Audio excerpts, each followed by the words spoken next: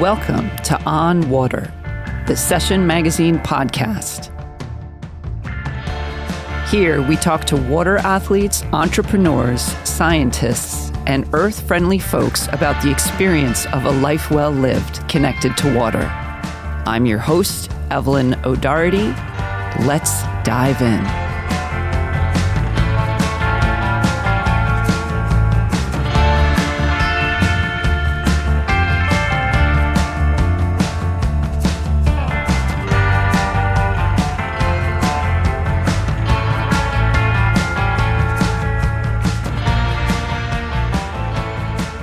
And welcome to another episode of On Water, the Session Magazine podcast for water lovers.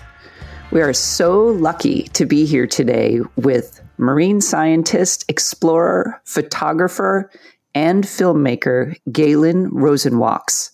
Gaelin, thanks so much for taking some time to spend with us today. Oh, thank you for having me. I'm excited to talk about the ocean. Yeah, that's what you do, right? I met Gaelin years ago at a random party right out here in Amagansett, only to find out she's this world-renowned marine scientist and now filmmaker, photographer, author, as well as public speaker regarding all things oceanic, which is, to me, just sort of mind-blowing that there you were, down the street from where I live. Yeah. And she has conducted field work throughout the world, from the Antarctic to the Arctic on icebreakers, and as well from the Pacific to the Atlantic Oceans on fishing vessels. So my first question for you, Gaelin, is super simple. What's the difference between the Antarctic and the Arctic? All right. Well, for one, the Antarctic is a continent. There's land in, a landmass that is Antarctica. And the Arctic is the whole area above the Arctic Circle. But there's no land mass that is particularly a continent like in the Antarctic. And of course, because of that, there's many differences. Like we've got glaciers in Antarctica, whereas it's all seasonal. It's all sea ice that is unfortunately now more seasonal than it was in the past. But so it's essentially, that's probably the main difference. That's the biggest thing. But then of course you've got different animals down there. You've got different currents. You've got, so many different things. But one's land and one is just ice. See, that's fantastic. I never knew that. And in all of your expeditions, you've been right to the Bering Sea and all of these incredible places. Like, what place stands out to you the most as like just one of the most spectacular areas on the planet? Oh my goodness, that is the hardest question to answer, and I do get asked it a lot. And I have to say, for me, every place that I go is special in its own way, especially when it's by the ocean or somewhere in nature. So it's really hard to say one. But, I think that I always say this, but like the east end of Long Island, Montauk and that area, it's my top three for sure. It's just so magical. Also, Antarctica is one of the most spectacular places I've ever been. That just was so different than anywhere that I had been, and so spectacular. And I was there about 20 years ago, so it was so completely untouched. I was also there in, austral fall, so everything was freezing, and it was a very different time of the year than most people travel down there. Of course. So it was a very special expedition, and it was so cold and just so raw, and all of the sea ice everywhere. And then, of course, you've got all of your tropical places that are, purely magical for other reasons. So it's really hard to say just one, because I really think everywhere I've gone is so special. Well, I love that you just said that the east end of Long Island is in your top three, because I feel the same way. Like, no matter how much I travel, when I come home, I'm just blown away by what we experience here. Yeah, I mean, it's just so stunning. And the marine life we have is just wild. I went, in all seriousness, 2 weeks ago. I went stand-up paddleboarding off of the beach in Bridgehampton. and with a couple of friends of mine, and we went, we went to an undisclosed location. How's that? Perfect. And we found a bait ball that was just teeming right next to shore, and sat there on our paddleboards and watched from outside the bait ball, right? We didn't want to have any interaction, but watched humpback whales feeding for like an hour, like within distance that I was nervous enough to keep backpedaling, And I've had a similar experience in the bay in Montauk on the most magical day ever. And I saw the bait balls. I saw birds plunge diving everywhere. And it was, I just grabbed my paddleboard and went out. And I was like, I don't know exactly what I'm doing. This is probably not the safest thing on the planet. Exactly. I just saw the bait balls. And then once I got out there, and there were no boats, fortunately, it was so still. It was one of the most perfect days. It was in November. So it was like uncannily warm. And all of a sudden, 2 humpback whales came and were lunge feeding around me.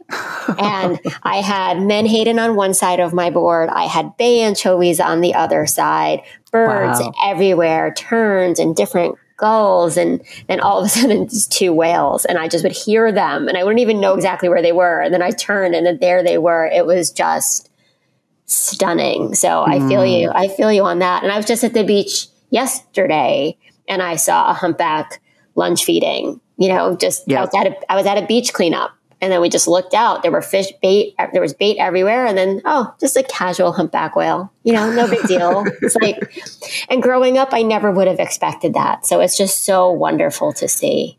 So whenever I have an encounter like that, I understand climate change. I know ocean acidification is, at risk, but whenever we have those experiences out here, I can't help but feel like everything must be okay. Like in some way, like on the east end of Long Island, like things are doing well, right? Because we have just an incredible marine life in the last several years, even. Yeah, well, a lot of really incredible things have been put into place to protect things. One, we stopped killing whales, back in the mid 80s, novel concept. Let's not kill one of the smartest creatures on the planet. And so because of that, if you think about it generationally, we're now generations of whales removed from that moratorium. So now we're seeing them come back in greater numbers. So there's just more humpbacks than there have been, in centuries. And then on top of it, we've also protected their bait fish. We've protected the menhaden from pursanes. So, no longer are the humpback's favorite food being turned into fertilizer or cat food. Instead, they're left in the ocean for them to eat. So, and then, there's a lot of other protections. And of course, other things are, a little bit more in trouble, and there's still plenty of issues, but we are seeing this incredible rebound of life and diversity. And then, of course, with climate change, we are seeing some warmer water species come up, which is a little, distressing, or it's a change or whatever it is. We're seeing spinner sharks that you would normally not see here. We're seeing some tiger sharks. We're seeing more temperate water, warmer water species come in. So we just sort of hope that they kind of stay at bay. And certainly we're going to get cold and they're going to have to move back south. But in the summer, we're sort of seeing a new diversity of life, which is both exciting from the standpoint of we get to see it, and then a little distressing if we think about why they're here. That's so important. So thank you for that, like sort of marine life health check.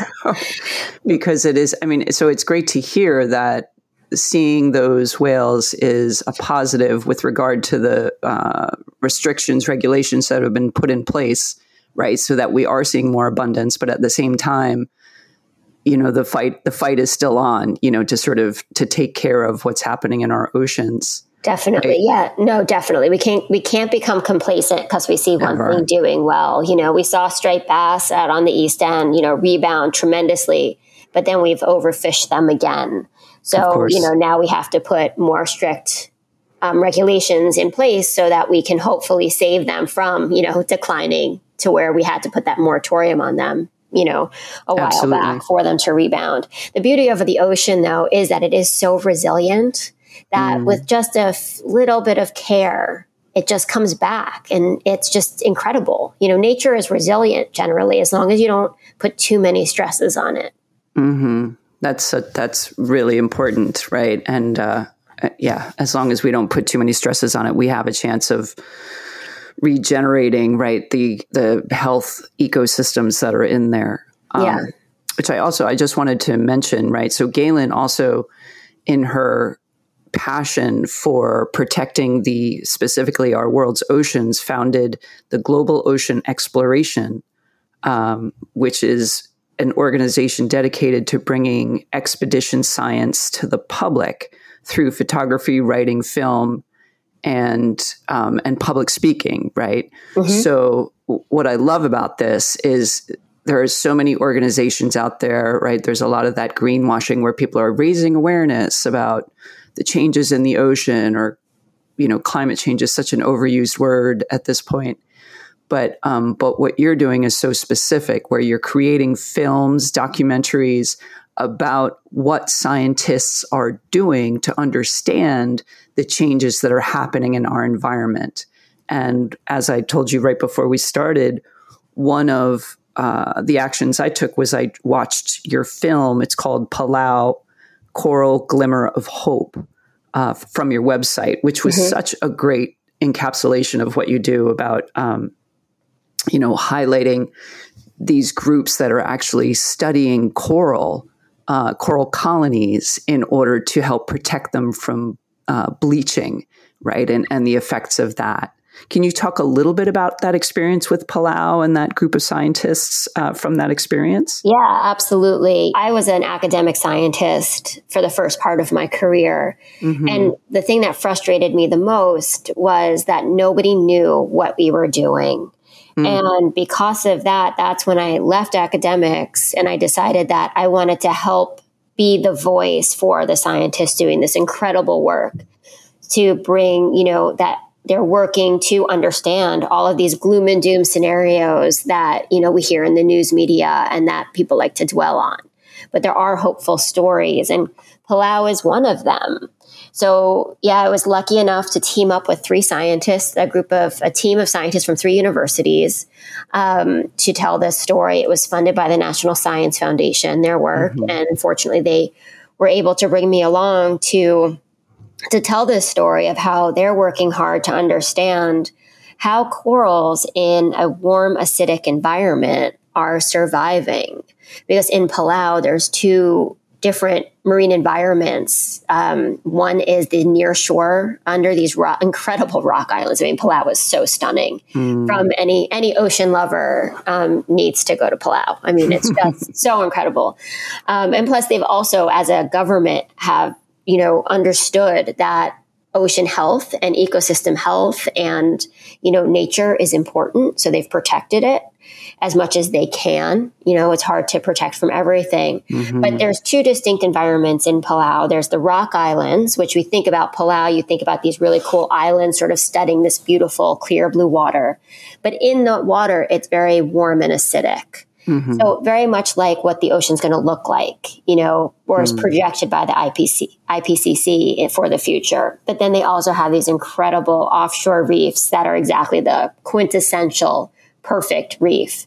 And in both of those environments, they have the same species of corals, but they've learned to live in different ways. And the ones in the inshore, warmer water have adapted and traded off certain things to survive in that water. So they're more hunters as opposed to the other corals that photosynthesize for their food. And these scientists were working at the symbiotic algae and the molecular mechanisms by which this was happening. So the glimmer of hope was that we've got this abundance of coral, or this diversity of coral in these warm waters, so that there will be corals in the future. It will just look very different. And scientists are working so hard to understand, and maybe there'll be ways that we can use this understanding to protect our reefs as well. Wow. So what I'm hearing from you there is that the coral itself, right? And I know coral is, I think you even said this in the film, it's one of the most productive diversity of organisms on the planet, right? Like it just holds so much. Coral reef. The coral reef is, and then coral, of course, is an animal. And, so it's an incredible animal, colonial organism that's living, but it's forming, these incredibly diverse ecosystems, and and these ecosystems are reliant on coral, which is an animal. So it's pretty incredible. Right. So it's like it's a symbiotic relationship, right? Where one thing hinges on or affects the other. And from what I understand in that film, right? So the scientists were studying thermally tolerant microalgae, right? And the whole discussion about what microalgae is was fascinating. Yes. Yeah. How do you synthesize that in an 8-minute film? But yeah, so corals have, so the animal has a symbiotic algae that lives within it called zooxanthellae. And those organisms are really what will, in an offshore reef, give it its food. They basically farm this algae. Okay. And that's what provides them their food through photosynthesis. But then in the inshore, they do have zooxanthellae. They do have these coral symbionts, the symbiotic algae, but it's a different type. So it's just fascinating work. It is fascinating work. And I learned so much from it just with regard to how we might expect to see our coral reefs respond to the warmer, ocean temperatures and acidification in the future, but also that it is resilient, to some of these impacts of climate change. Yeah, no, absolutely. And it goes back to what we were just saying about the east end of Long Island as well, right? So all of these animals, many of these scenarios, if you've got a pristine system, they can be more resilient. But as soon as you bring in things like decreased water quality or any other stresses, it makes it much more difficult for them to be resilient. Right. So I'm just going to shift to a different perspective here. So in our recent issue of Session Magazine, we actually have this incredible article written by Dr. Stephen Shepard about an organization called Reef Renewal USA, where they are growing bits of coral in a contained nursery, and then bringing them out to the coral reefs and reattaching them to help against coral bleaching, right? And this is happening off the Florida Keys, where it is, especially this year, right? Temperatures have been in the triple digits, and the coral reefs off the Keys are they're in trouble. I mean, Dr. Stephen Shepard and this organization, they actually had to move their nurseries because the water temps were too warm where they had them. But from an outsider perspective, like, I understand why coral reefs are so important, but like, why should we care? Like, how does this impact us as humans to have a concern about what's happening in the coral offshore? Well, I mean, the number one thing for me is always, we shouldn't be the reason that nature doesn't exist, right? So I think inherently the value of nature and our natural world and things like corals and the fish on coral reefs and sharks and all different species should inherently be there, right? We should do whatever we can to protect them for their sheer beauty and diversity and how incredible they are. Now, of course, most people want to think about it in different ways, and there's different ways that you can think about it. One is from an economic factor. Many lives are dependent on coral reefs. A lot of the tourist industry is, reliant on people going diving and snorkeling and enjoying these reefs. So there's economies built around that. So for that alone, there's a dollar value that's associated for major economies around the world that are based on this. Then also a lot of fisheries, because people there are fisheries on reefs. So it's, again, another monetary value. And then I think just from, a standpoint of a healthy ocean, corals should be there. And you can't say that, without a coral reef, we won't have oxygen, but certainly with, all of these fish, it all plays a role. So, to have a healthy ocean means having healthy ecosystems like coral reefs, where there's just a tremendous abundance of diversity. It's one of the most biodiverse ecosystems on the planet. That's the word I was looking for before. Biodiverse ecosystems. Wow. It's such a poignant term.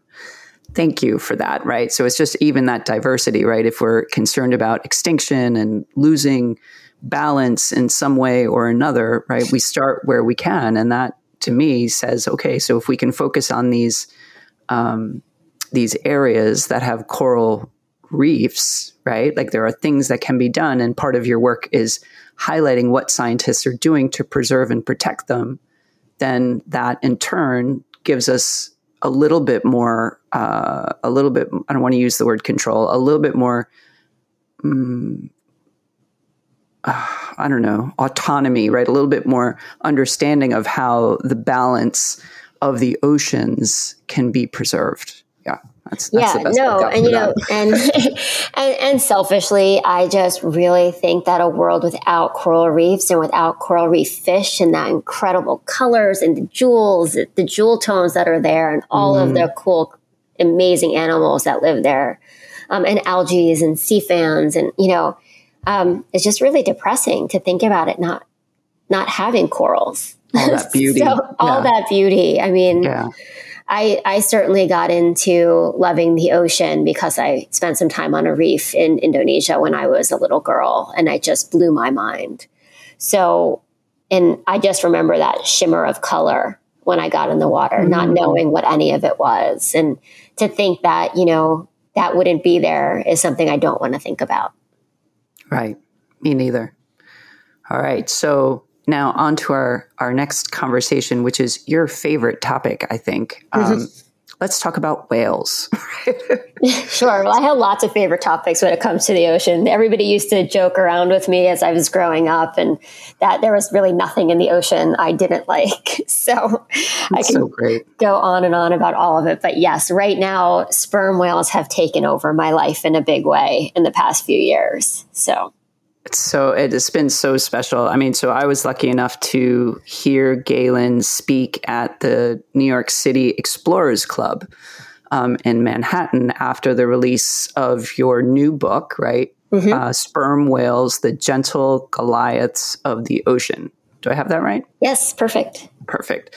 And the evening at the Explorers Club was kind of amazing, right? It was it was a winter night, but it was so hot. Do you remember that? And it was teeming rain outside. And at the same time, it was packed. Like there was not one seat available in that room with these people who were like hanging on to everything you said. It was such a magnetic experience, and, and you talked about your book, Sperm Whales, Gentle Goliaths of the Deep, the Ocean. And you talked about the backstory of it, about you and your mom taking that expedition. And I was wondering if you could just walk us through that a little bit, that experience of going with your mom, which is such a sort of special part of it.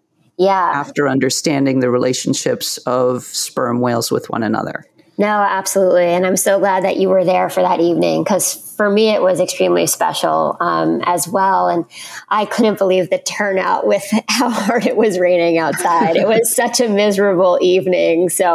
But it was really special because I had people like you in the audience and a lot of my dear friends, and then other people I didn't know. So I love the Explorers Club in that place because it just, that building, you really feel attached to exploration history. So it's always an honor to speak there. But yeah, this story really started when I was a toddler. And again, it ties me back to Long Island when I was a little girl, and there was a sperm whale that stranded by Robert Moses State Park. And they brought him, not knowing what to do with this whale, they brought him into captivity into a boat basin thinking that he was going to die and they were going to do a necropsy. But instead, what happened was this incredible community of people, watermen, veterinarians, I don't know, the list continues. And tens of thousands of onlookers came to see this whale. And then obviously the veterinarians and watermen were working on the whale. And they had him there and he wasn't doing well and they didn't really know what to do. And then they swabbed his blowhole and figured out he had pneumonia, and they were able to set him free. And this was unprecedented. It still is unprecedented. Mm-hmm. But for me, as a toddler, when this all happened, my mother took my brother and me to see this whale. And it was the first thing that I had ever seen from the deep ocean. You know, I wasn't even 2 years old, but I remember those moments like it was yesterday. And I think it's because it made such an impression that every time we would go to the beach, which was very often, we would talk about, you know, seeing this whale Feisty in the boat basin. So flash forward a few decades after, you know, being on many, many expeditions all around the world. But this young whale, it was a 23-foot sperm whale, about a 5 or 6 year old male whale, named Feisty, always came into my memory because I would go to the beach and we would always talk about seeing him in that boat basin, and what it was like to look into his eye. And then just one day I sort of went down this like rabbit hole Googling Feisty the whale. And it was just a few years ago. Learned so much more about him and how incredible this rescue was, that I decided that it was time for me to tell this story through a film of Feisty, and then also reconnect with sperm whales, because that is really what sparked my curiosity for the ocean. So I was lucky enough to meet a gentleman who could help me get the permits necessary to get in the water with whales, with the sperm whales in Dominica in the Eastern Caribbean. So I proposed a research proposal because my question really was, well, where should Feisty have been when he stranded as a 5-year-old young male whale? And then, of course, given that he survived because he swam away strongly 45 years later or so, where would he be as a full-grown male sperm whale still roaming the ocean? Because they live up to 70 years. They have a very similar life history to people. So I was able to go down to Dominica to get in the water with whales.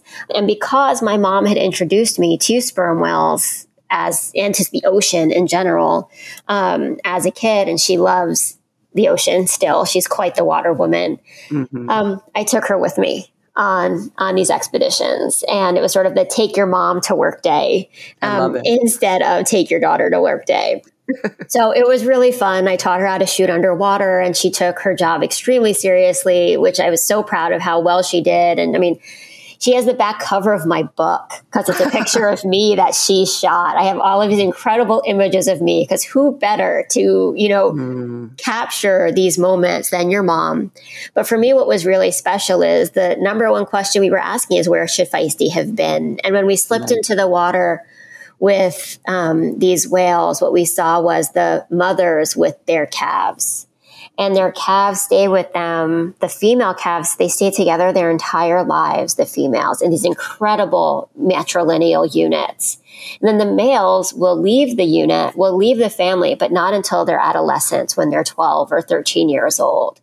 So Feisty should have still been with his mother and his siblings and his aunts and his grandmother. But instead he got taken in by the community of people.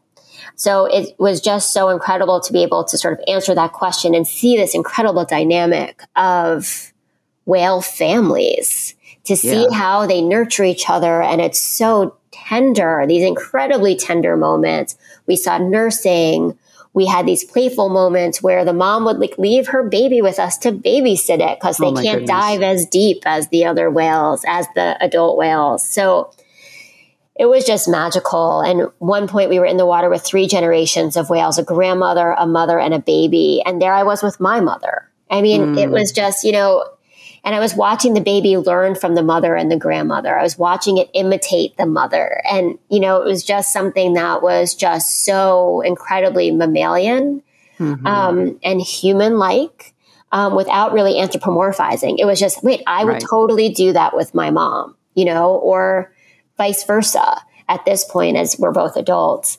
But, you know, it was just incredibly special to be there with her, but then just to spend the time in the water with the whales. And we've done 4 expeditions for the project. And really to spend the time learning about these whales and seeing how they act together and just learning who they are. I can look in the eye of one of these whales and know which whale it is. You can identify them. You know, they have different scars and things, but also just how they act.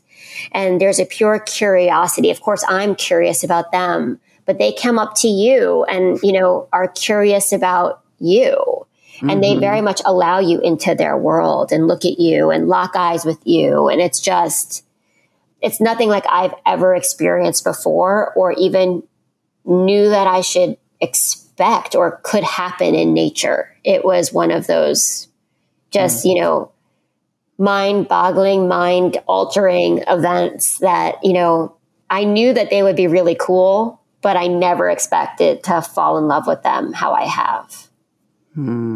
So amazing. I also read another article about one of your expeditions, and the author told such a good story about, getting in the water with the whales and, having that up close experience with such a gigantic creature of the deep, and also how the sperm whales clicking, right, was also a way for them to identify you, right, your size, your,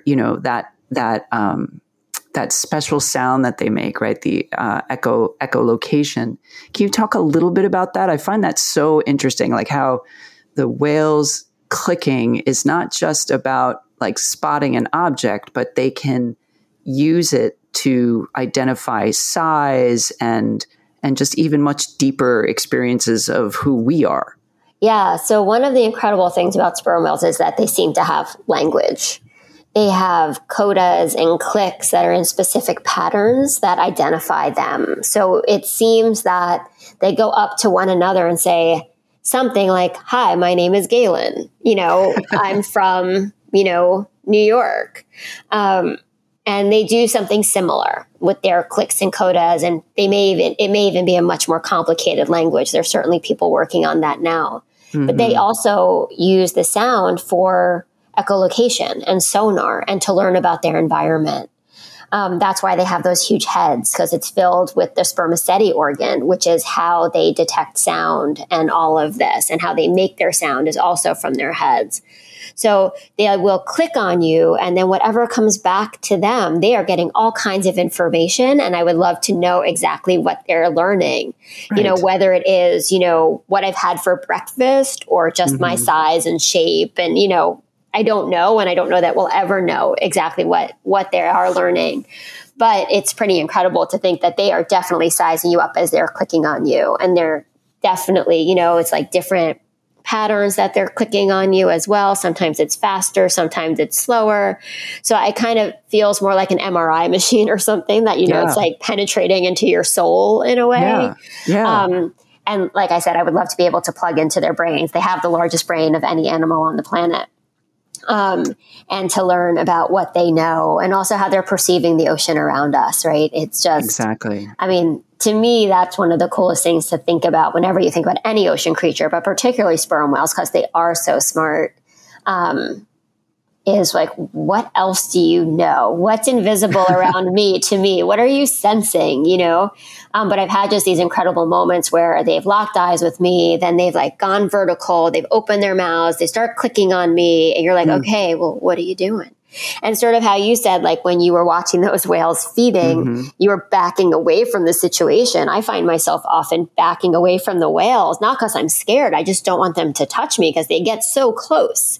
And they're choosing that. Like, I'm not swimming. I'm not doing anything. They are coming up to me sort of like a puppy, and you're just like, I'm not supposed to touch you. I'd love to hug you, but I'm not supposed to. And I know I shouldn't. But I don't know if that's what you want. And I can't tell. And you're really big. And, so all these things are going through your mind, but you're feeling the clicks on you. And they're somehow having a conversation with your body that you don't even know what they're learning. So it's so neat. And they just seem so wise as well. Like you look in their eyes and there's just something more there. And you're just like, what is it? I want to know. Wow. So, yeah. I mean, it just sounds like such a mind-blowing experience. I recently read James Nestor's Deep, right, which is all about free diving, but he gets deep into swimming with whales at one point, and just that the clicks and the codas and just what you said, like how he felt like his soul was being read by these sounds, that were echoing through his system. It just, anyway. I can't even, I hope for an experience like that someday, but I love hearing your story, vicariously, you know? Yeah, no, I mean, it's just incredible. It is really mind boggling, and it's so hard to describe, but and they're such great free divers. It's like, can I just have a little bit of your skill so that I can hold my breath a long time, but certainly can't dive thousands of feet down and hold my breath for 45 minutes, because that would be a dream. So sperm whales are the deepest divers of the ocean. Is that correct? They're the second deepest. The Cuvier's beaked whale can dive deeper. And how deep does the sperm whale dive? Do we know? We don't know. We don't know. Because all of this, they have broken sensors and things, but I think that they found one. Oh, I can't recall at the moment off the top of my head, unfortunately. Mm-hmm. They found one tangled in a seafloor cable that was quite deep, much deeper than they thought that they dove. How is there a cable on the seafloor? Oh, there's many cables on the seafloor with like telecommunications lines and cable lines and things like that. Yeah. Okay. Yeah. We talk about them laying new cables, but there's already lots of cables down there. Wow. It's just really extraordinary. And then the sperm whales, the little bit I know, right, is that what's it called in their head? The spermaceti, mm-hmm. right, is also how they are able to send those clicks and receive them, right? Like somehow the spermaceti allows that they receive it. Yeah, they receive it with the spermaceti, and they have another organ area called like the monkey lips that they think is part of where they make the sound. I don't think the spermaceti organ is what mm-hmm. makes the sound, but there's a few different parts to it, and then that's also how they receive it. Extraordinary. So explain a little bit how you took those diving experiences in Dominica and turned them into your film and this incredible book, which I'm so happy I have signed by you.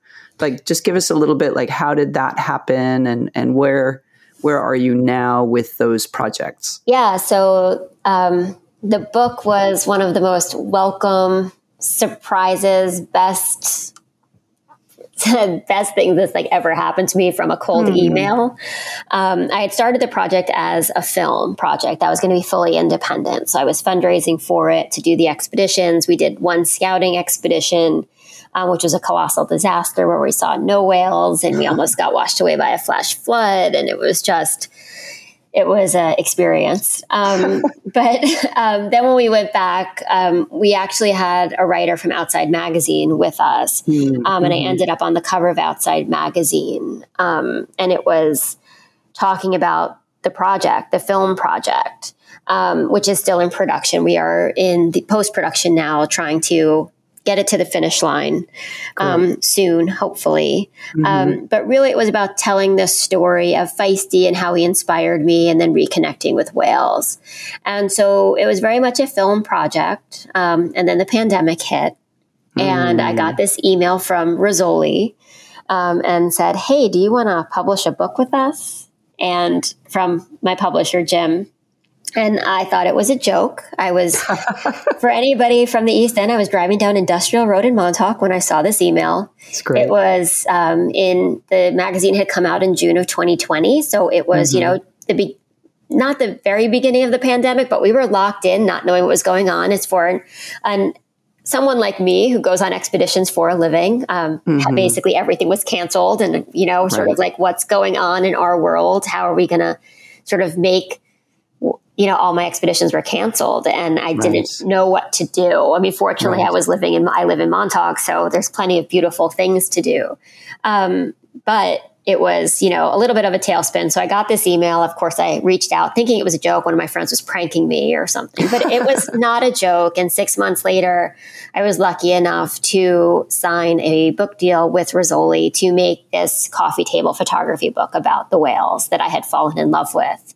On that second expedition down there, where we had a magical 10 days. But I also knew that I didn't have enough images for that. So as we were basically in post-production for the film, then already. However, as soon as I knew I needed more images, we sort of hit pause on finishing the film because we were going to go back. And I knew that there was so much more to tell if we had more time and more funding.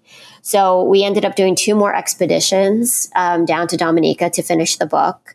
And, tens of thousands of images of these incredibly magnificent creatures, babies, moms, grandmoms, male whales, newborn babies nursing, all these incredibly tender moments that I was able to capture photographs of for the book. And then, of course, writing the book and telling the story through, words, and then getting to geek out a little bit with nerdy captions about whales and sperm whale facts was probably my favorite message I got from them, because we were going to do light captions. And then they said, can you just nerd out on sperm whales for us? And I was like, I'm a scientist. Of course I can. Right. So it's a little bit more work, but I think it became a book that people can actually learn from while enjoying the beautiful images and seeing these incredible behaviors.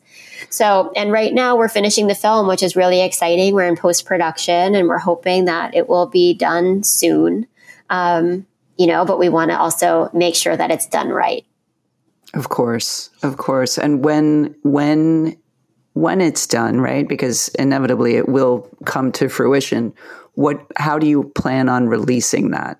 So as of now, it'll be released we'll start out with film festivals, and then because it is a fully independent project, and it still is fully independent, we'll then figure out distribution from there. Unless anybody who's listening right now has some ideas and is interested in chatting, please reach out to me.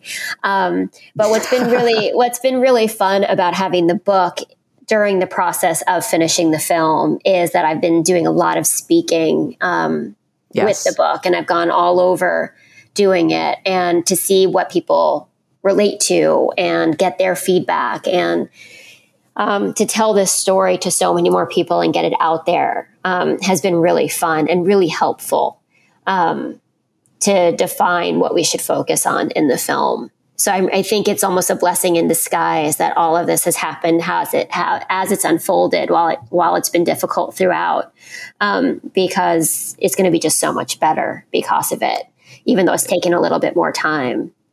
Isn't that fantastic, right? Where something like it feels like you're being derailed, but it actually helps you go deeper. I feel like that's what the whole COVID experience was, if those who were paying attention, it's like everybody got radically derailed, but then we had to figure out how we were going to continue, right? So you had to dig in a little bit deeper, and I'm not surprised that that's the experience with your film and the book itself. What a joy, right? To have somebody just discover what you're doing and turn it into something that's so, I'm obviously a literature person, so it's just literary based and a heavy coffee table book.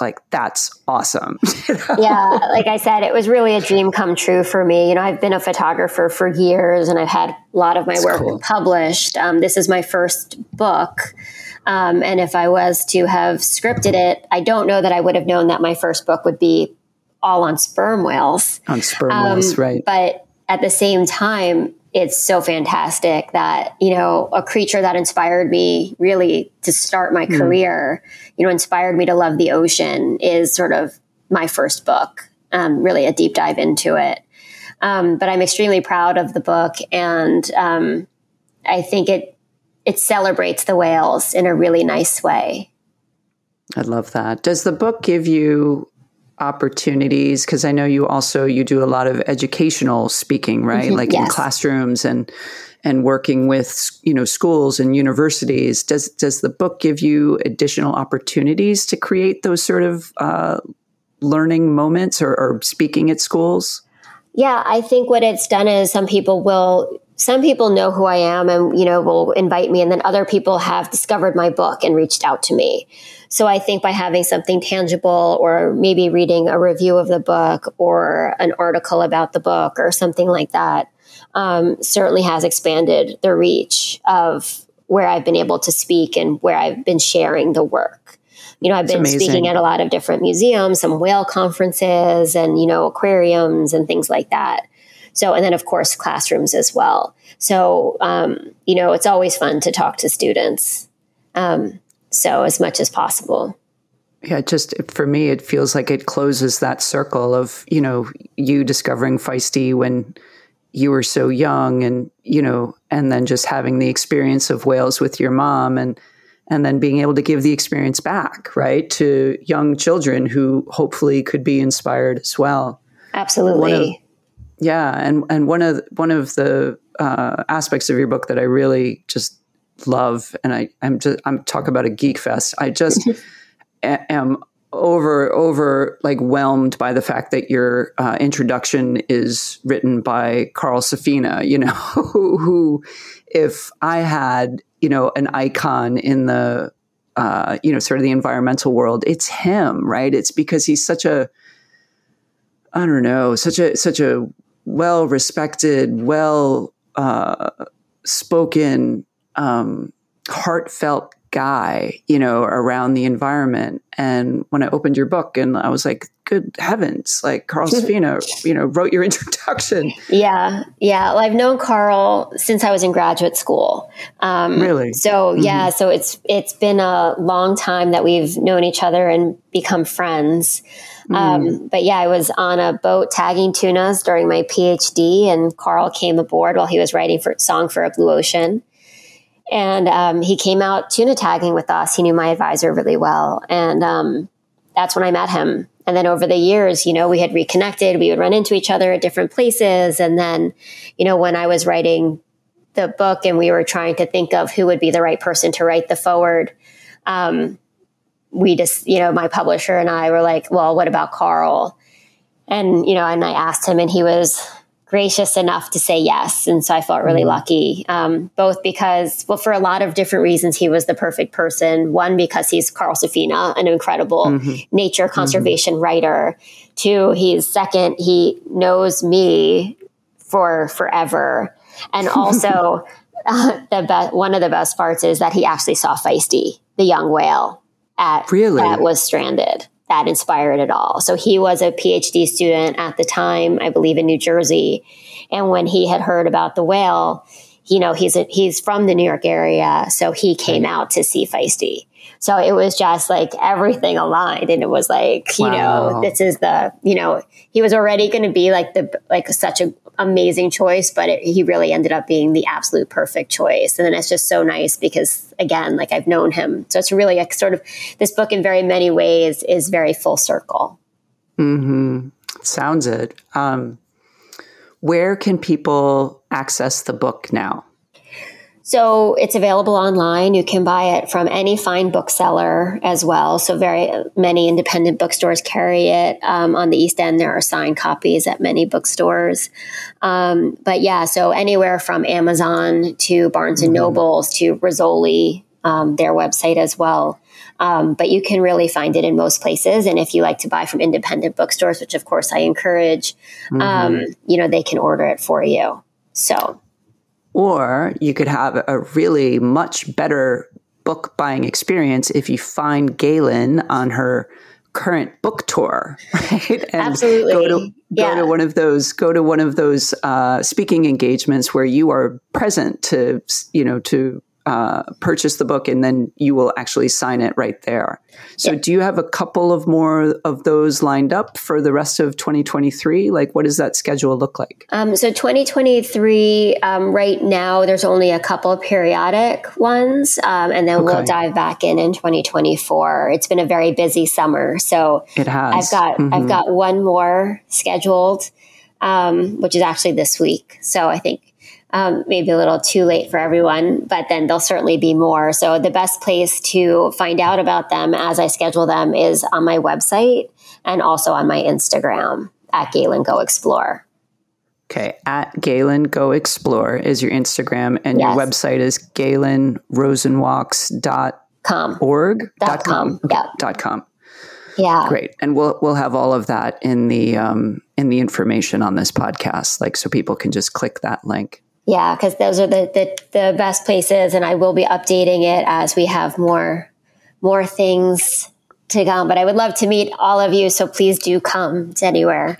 It's great. I've sent people to Gaelin's book talks in, I think one in Maui, right? You met my friend Lisa. Yeah, Maui was a blast. And then you were in Nantucket not so long ago. And I told my friends, Patrick and his girlfriend to go. I don't know if they made it. But anyway, I'm just a huge fan, Gaelin. Thank you. Thank you. Yeah, it's a blast. Oh, it must be. I mean, and a life literally immersed in the ocean, right? Which is what you love the most. And one of the takeaways I've always had from Carl Safina is I heard him speak out here at the Art Barge one night years ago. And he pretty much wrapped up his whole philosophy with saying that he just tries to bring people to the water so that they can fall in love with it. And that, like he does, right? Mm-hmm. Like he loves it. And then hopefully once we're all in love with it, we'll be moved to take care of it. Exactly. And I feel that coming from your book. I mean, your book and the upcoming film, I'm sure, are just that, like, you bring the water to a person who maybe we're not there at the moment, but just standing in a bookstore and you open that book, you're doing a deep dive into the big blue. Yes. It's very blue. Yeah. And it's very hard not to be captivated by what you see, and you want to learn more. And so thank you, for just pure inspiration for just loving the ocean even more. Do you have any other projects beyond the film that you're currently looking at or working on? I've got a few in the works, nothing concrete enough to share right now, but it'll be very exciting. There's always so much more material. And I have been working on a few other things while promoting all of this as well. So I'm excited to release some of that material as well. You're a busy lady. Yeah, but I'm always looking for the next project and the next exciting story to tell as well. And, collaborations are key. Which is what's so fun. So, you never know what'll come next. But there's so many great ocean stories to tell that it's sort of never ending, which is exciting. And there's always something to learn in the ocean. I personally learn something almost every time I'm out on my boat or on my paddleboard or swimming or whatever it is. I'm learning something new about the ocean. And I think that's one of the things that's just so incredible about it. I completely agree. Gaelin, thank you so much for being so just generous with your time today and taking the time to speak to our listeners here on the podcast. I can't thank you enough for just being with us. Well, thank you so much for having me. It's been a pleasure. We hope you enjoyed this episode of On Water. We certainly love bringing the myriad and diverse group of characters from our water community to you to share their experiences. If you enjoyed what you heard, please like, share, and subscribe to this podcast. This podcast grows out of the publication of our quarterly print magazine, Session. Session celebrates the ways in which we all, as water lovers, engage in our world's aquatic playgrounds, from surfing to foiling, kiting, stand-up paddling, and more. We encourage you to visit our website at www.session-magazine.com. We'll see you next time. Thanks for listening.